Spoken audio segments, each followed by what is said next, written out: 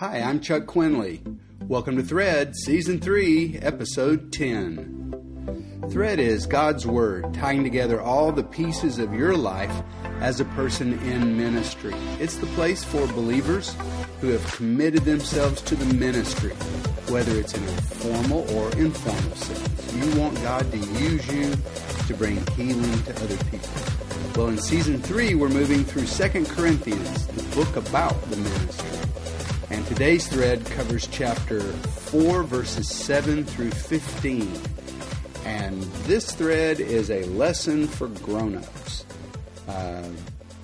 This is just deeper spiritual teaching. It's a lesson about a thing that we call in spiritual formation deep processing. And that is when God goes under the surface issues in your life and He begins a deeper work. And it takes longer, it takes more pressure, but it's the stuff that really, it fixes us, it changes us. And we're going to talk about that in this episode. There's two kinds of ministry, basically. There's artificial ministry, and this is the ministry of titles and of wearing a special kind of clothing and, of smoke and lights and production and all the stuff, the stage, everything about the stage and about ministerial entitlement, and, there's all this stuff. And then there is the real ministry. It's authentic. It is sometimes, part of big also, because there are quite a few fully anointed, authentic men and women of God who lead very large ministries. And a large ministry is, it's complicated. It's got more stuff. It's got a ton more people, and it can do more, scaled things. So I'm not against big, and I'm not trying to always have a tirade against excellent. I'm not talking about excellence. I think you know what I mean.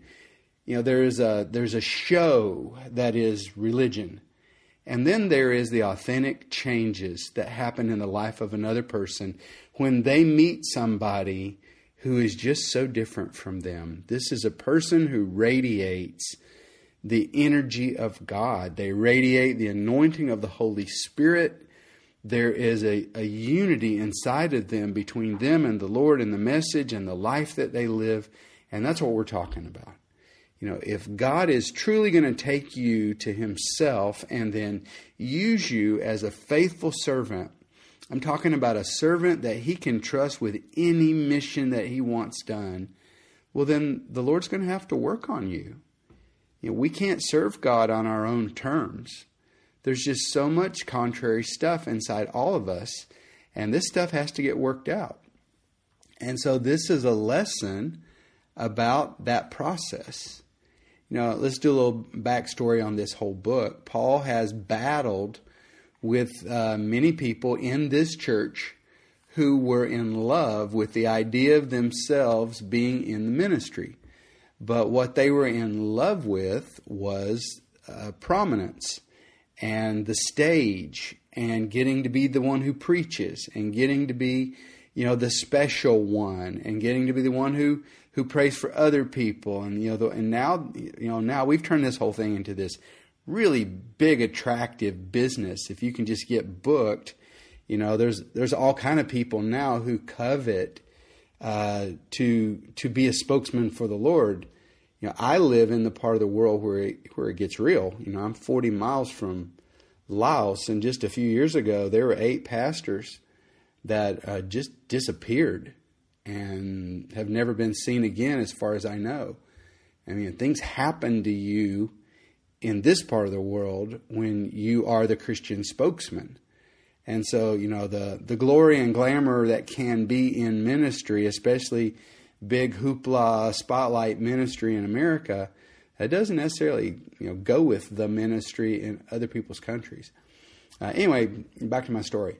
Paul's been battling with people who are in love with the idea of themselves in the ministry, but their motivations and their whole concept of what the ministry is, it was so carnal and it was worldly, and these people were not even self-aware enough to acknowledge that this was what was in them. And, so Paul he's addressing this, but I just love his spirit. In this letter, instead of going, you guys have no place in the ministry, he expresses his desire that all of the people of God enter the ministry. But then he carefully describes the experience of a true minister of the Lord. And he shows them where the power of transformation comes from. That power that really does make one life infectious spiritually to others, and does help one person's life set another person's life, get you back on the right path. There's a power that people have when God's hand is on them and they allow the Lord to bring them to this unity inside. And so Paul wants to explain where this thing comes from. So sure enough, they can all reach out for it if they really covet to be a man or woman in the Lord. It's a wonderful thing that somebody would covet to be used by God and covet to be a spokesman for the Lord. That it has to be something that pleases the Father when we say, I want to be just like you. I want to work with you. I want you to use me. So Paul opens up now in chapter 4, verse 7, and he opens again talking about how ministry is awesome. That ministry, it has a power. There's a power in the gospel. And as we've already talked about, we carry the fragrance of Jesus Christ on us. And there is this liberating ministry of the Holy Spirit. And things happen, chains fall off of people spiritually because of words we say and our presence in their life. And there's transformation from other people. We just covered in our last lesson verses 1 through 6 of chapter 4. And he talks about the amazing thing that happens when the gospel light first shines on us, and then it shines inside of us, and it does its work, and then it shines out through us, and we become a source of revelation to other people. The ministry is a treasure to the world, and this glowing treasure has been placed by God inside individual men and women who have, they've answered His call. He's called them to join His work, and they've dedicated themselves to do it. The gospel is administered around the world by flesh and blood humans.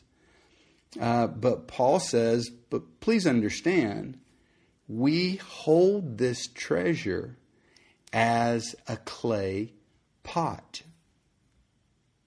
As a clay pot. And, if you think about it, he's talking about this unfired clay, like what you would, you plant a geranium in. Who in the world would put something valuable in a clay pot? I mean, is God trying to hide it in plain sight so it won't be stolen? Clay pot, it just does not match a treasure. I mean, think about it. I keep my Rolex. No, I actually looked it up. My Patek Philippe Super Complication pocket watch, $24 million. It's one of the most expensive watches, if not the most expensive watch in the world. So just imagine that I keep my pocket watch, $24 million watch, in a flower pot. I don't keep it in a nice silk-lined box so it won't get scratched up. I just drop it in my unglazed clay flower pot. Imagine the presentation at the International Jewelers Award, and the most expensive watch in the world is wheeled out, and the crowd is all excited and ooh and ah. And the president of Patek Philippe walks across the stage carrying under his arm a flower pot, and he wants to talk about his amazing work of art that is this watch. It just doesn't match, but I mean, it's God's watch. It's not like God had no choices. He could have made the very best of us to be awesome. He could have taken a certain group of humans, let's just say the best humans in the world, and He could have cloaked them with so much divine help And he could surround them at all times, with angels of protection. They could just sort of like live in this cloud, and he could soften their will until it's just totally submitted to him. And then he could take away their sex drive, and he could take away their need for approval and appreciation from other people. And he could have made them above marriage and above normal human life. He could have made them where they didn't need to sleep or eat or go to the bathroom.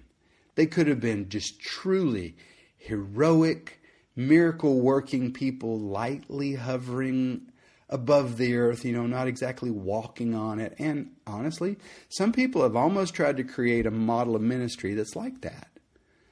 But in the logic of God, a messenger like that totally defeats the purpose. If you're going to send out human ministers as ambassadors of God, then God says, my very best messenger will still be a fragile clay pot. Someone easily tired. Someone still dealing with his own wounds. Someone who has needs of their own. So if you feel like you're a fake sometime doing ministry when you got so many areas of yourself to work on, or if you feel like you are driving your life along a sheer cliff and you are living so close to the edge that you just can't let yourself look or you'll go over, well, you're not alone. Most of us live our lives so close to disaster, and yet somehow we make it to the very end. That's what adult life is. We have to handle multiple challenges simultaneously. They don't wait in line. They all hit us at once. So God looks down on his workers, and he doesn't help us all get emotionally balanced. I mean, there's so many. Actually, I quit reading, what do you call these things? Heroes of the Faith books, I just said, well, one, I don't believe it. I think those are edited histories of these people, because I've lived long enough and I've moved in circles enough to have been around some people who truly are amazing in so many ways. And you can see God's hand on their lives, and you can see the fruit of their labors, and you can see that they have a really good heart. But when you're around them long enough, you also realize they are very much humans, and they snap at their husband sometimes, and sometimes there's dysfunction in their family, or you wouldn't necessarily want to work for some of them. And it's not to disqualify them. It's just, they're just people. Why would God do that? Why wouldn't he make some super class of people and only those people got to be in the ministry? Well, Paul says it in verse 7. At the end of verse 7, he says, God does it so that the excellence of the power may be of God and not of us. It's not even a point of how awesome I am through Jesus Christ and how you can be awesome too. That message gets preached way too much. The message isn't how awesome I am through Jesus Christ. It's just how awesome Jesus Christ is. If you don't hear anything else I say in this episode, just get this one point. There is one spotlight on the stage, and that stage has one X mark in the middle of that spotlight. And this story has one star, and it's not you, and it's not me. And we need to think on that, because some of us are trying so hard to be a hero for God.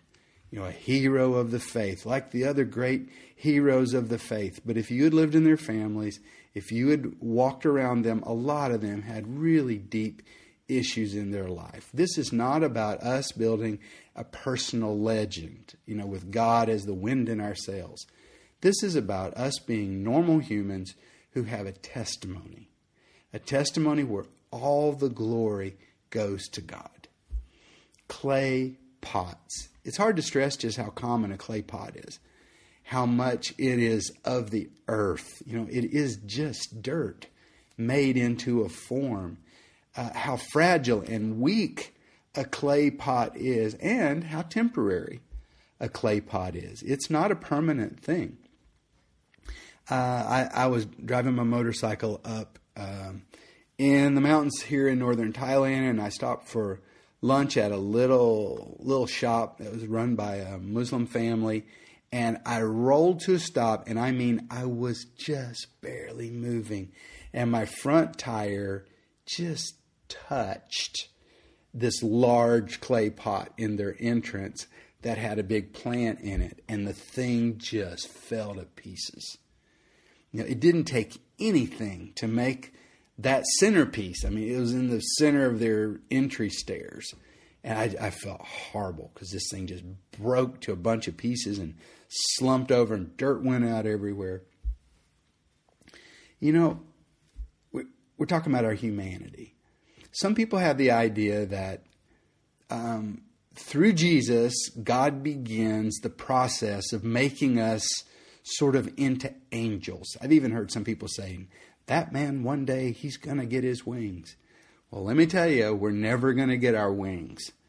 We're never going to be angels. The gospel does not belong to the angels. It's a human gospel.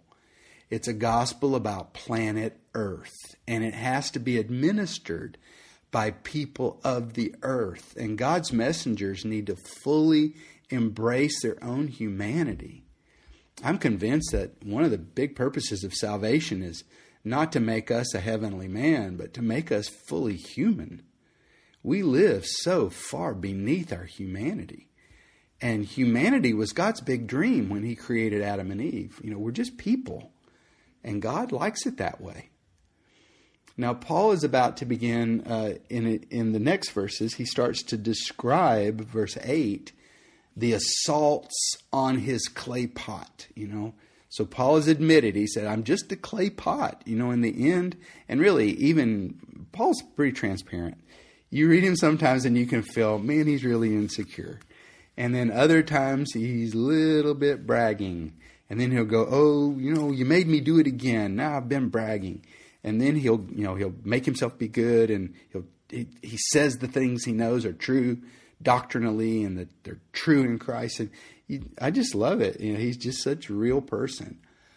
So he begins to describe the assaults that he and his team are suffering as clay pots. He says, we are hard pressed. Now he's talking about the devil's work, okay? He's going to talk about the work that the devil is doing and the work that a hostile world is doing against him and against the other people in his team. But I think it was Billy Graham who said, you can say what you want about the devil, but he's God's devil. That is, the things he's allowed to do against us, they always turn out to be something valuable for us if we will just handle the situation correctly, with faith and trust God all the way through it. The thing itself is sent to do us good, and it will do us good. So Paul begins in verse 8, and he describes 4 different things that he's suffering under. He says, first of all, I am hard pressed, and that means you are in a confined place, and you are being sorry, I live in Thailand, so I'm just going to talk out of my experience. Up the road, maybe 20 miles, there's a village, a Karen village, and in that village, they've got this snake.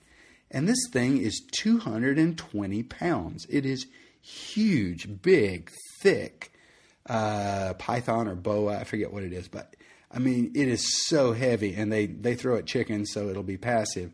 And then they charge you $10 if you want to hold the snake. So, me, of course, I've got to put on this snake. And you lay this thing over you, and you feel your whole frame is being compressed because this snake hangs. It's not like a sack on your shoulders. He hangs around your neck, and he's limp, thank God, but you just feel it pulling you in. And so Paul says, I'm undergoing this. I am being confined and pressed from the side until it causes me pain. Secondly, he says, I'm perplexed. Perplexed means you're at your wit's end. You don't know what to do. You're frozen in indecision because You're so confused. You don't know what to choose. You don't know where to go. You can't win no matter which side you move toward. And it's just like, I don't even know what to do. Thirdly, Paul says, and we're persecuted. And the word he uses means we're hunted down like animals. And then finally he says, and we are struck down. That's a word for it's used if you're thrown to the ground violently by a wrestler, or if you are hit with a sword or with some other weapon and the impact is so hard that it bashes you to the ground. I mean, it's pretty serious what he's going through. Paul says, yet we have this treasure, I am hard pressed and I am perplexed and I am persecuted and I am knocked down, and yet we have this treasure. And somehow, he goes back over the list again. Hard pressed, but somehow we don't crack, I'm just a clay pot. But somehow I don't crack when I'm being pressed. I have pain, but I don't break. And I am perplexed. I don't know what to do. And yet, somehow, we don't lose heart and give up. And we are persecuted, hunted like an animal, but even in death, we don't face it by ourselves. The Lord's present with us. He does not abandon us in our persecution. And we are knocked down, but we're not knocked out. I mean, have you seen the movie Rocky? You get struck down, it doesn't mean the game's over. It doesn't mean you're out just because you got knocked down. So, there's a spirit. We don't always get a happy ending. And every one of our stories, it doesn't. Okay, in the end, there's justice, but that justice may be after death. And Paul has got a faith, and if you want to be useful to God, you got to have a faith that goes a lot deeper than the Lord gives me everything I want, and doesn't really let anything bad happen to me. Because sometimes we have to go through trouble. I'm saying through trouble, not around trouble, right through the middle of trouble. And so Paul is talking about this deep processing that the Lord allows, because there's stuff in us. It is so deep down inside. And the Lord allows this hard pressure and this perplexity and this pressure on us and even being knocked down, because he is doing something in us. And now we turn a corner in verse 10, and Paul talks about how transforming power actually works. And now we're getting to this whole idea about being an earthen vessel. That's Paul's key theme about the ministry in this book. He has absolute confidence in the paradox of how a weak human being can still be used as a vessel that dispenses the very life of God to other people. And it doesn't mean that, well, after I'm not weak, once I am like a super person, then, super me. Once I get to be super me, then I'm a vessel. And Paul says, no, that's the weirdness of this whole thing. God doesn't necessarily fix your insecurities. And he doesn't necessarily, there's Moses, and he says, I stutter. And there's nowhere in the scriptures that says, and God healed Moses of stuttering. So there's Moses in front of Pharaoh, and he's just mumbling and stuttering away. We have these weaknesses in us, and the Lord does not remove them. He leaves them there. They're important for us. So Paul's about to talk about how it really works for transforming power to flow out of one person's life and into the lives of other people. And he says, okay, it starts with the concept of being united with Christ. This idea that we are on the cross. When Jesus was on the cross, something happened in the cosmos. It happened for eternity. And all who come to Christ in faith become united with him on that cross. And all who are united with him in death and united with him in resurrection. That's why we do the whole baptism ritual, to show that we understand what has happened in Christ. Now, I'm talking about being completely one with Christ in spirit, not just poetry here. That yes, we're united with Christ. No, I mean that we have a spirit as humans, and our spirit has been unified with Christ's spirit. That's what the born-again experience is. That's why you change, is that it's not that you're trying to imitate Christ. Christ moves inside. There is some form of unity. It doesn't, we wish it was just like a flash and suddenly we were everything we're ever going to be in Christ. But it begins, and it's remarkable. And people who know us will notice it because we've been united to Christ. And when Christ goes through things, because he's still alive and he's still very much ministering on the earth. And so when Jesus is persecuted, we may very well be physically beaten. Not just because we're imitating Christ, but because Christ is being beaten. We are bearing the body of the Lord. We carry the burden of his mission with him. We share the weight of it. Now, in our selfishness, we don't want to sacrifice for the Lord. Our selfishness doesn't want to give up money. It doesn't want to give up comfort. It doesn't want to give up security. It's not even willing to be uncool with Jesus. But Paul has had a breakthrough. He, along with his ministry team, have completely embraced Christ. And they are living out of their union with him. And first, they're bearing the dying of the Lord. They're rejoicing to be worthy to suffer and sacrifice with him. And because they will embrace that part of the Christian experience, and look, a lot of people are not willing to go there. They only want Jesus the blesser, Jesus the provider, Jesus the reconciler. But Paul says, yeah, but there's bearing the dying of the Lord. You've got to die with Christ. We have to suffer with Christ. We have to work with Christ, bear his burden with him. And if you do that, then you get a second experience. And Paul calls it the life of Christ. The life force, the Zoe, the very life that brought his body back. This is in verse 10. We are always carrying about in our body the dying of the Lord Jesus, so that the life of Jesus also may be manifested in our body. There's something about this Zoe, this power that brought Jesus back from the dead. It's something tangible. Even on a physical level, the effect of this life made the dead body of Jesus resuscitate.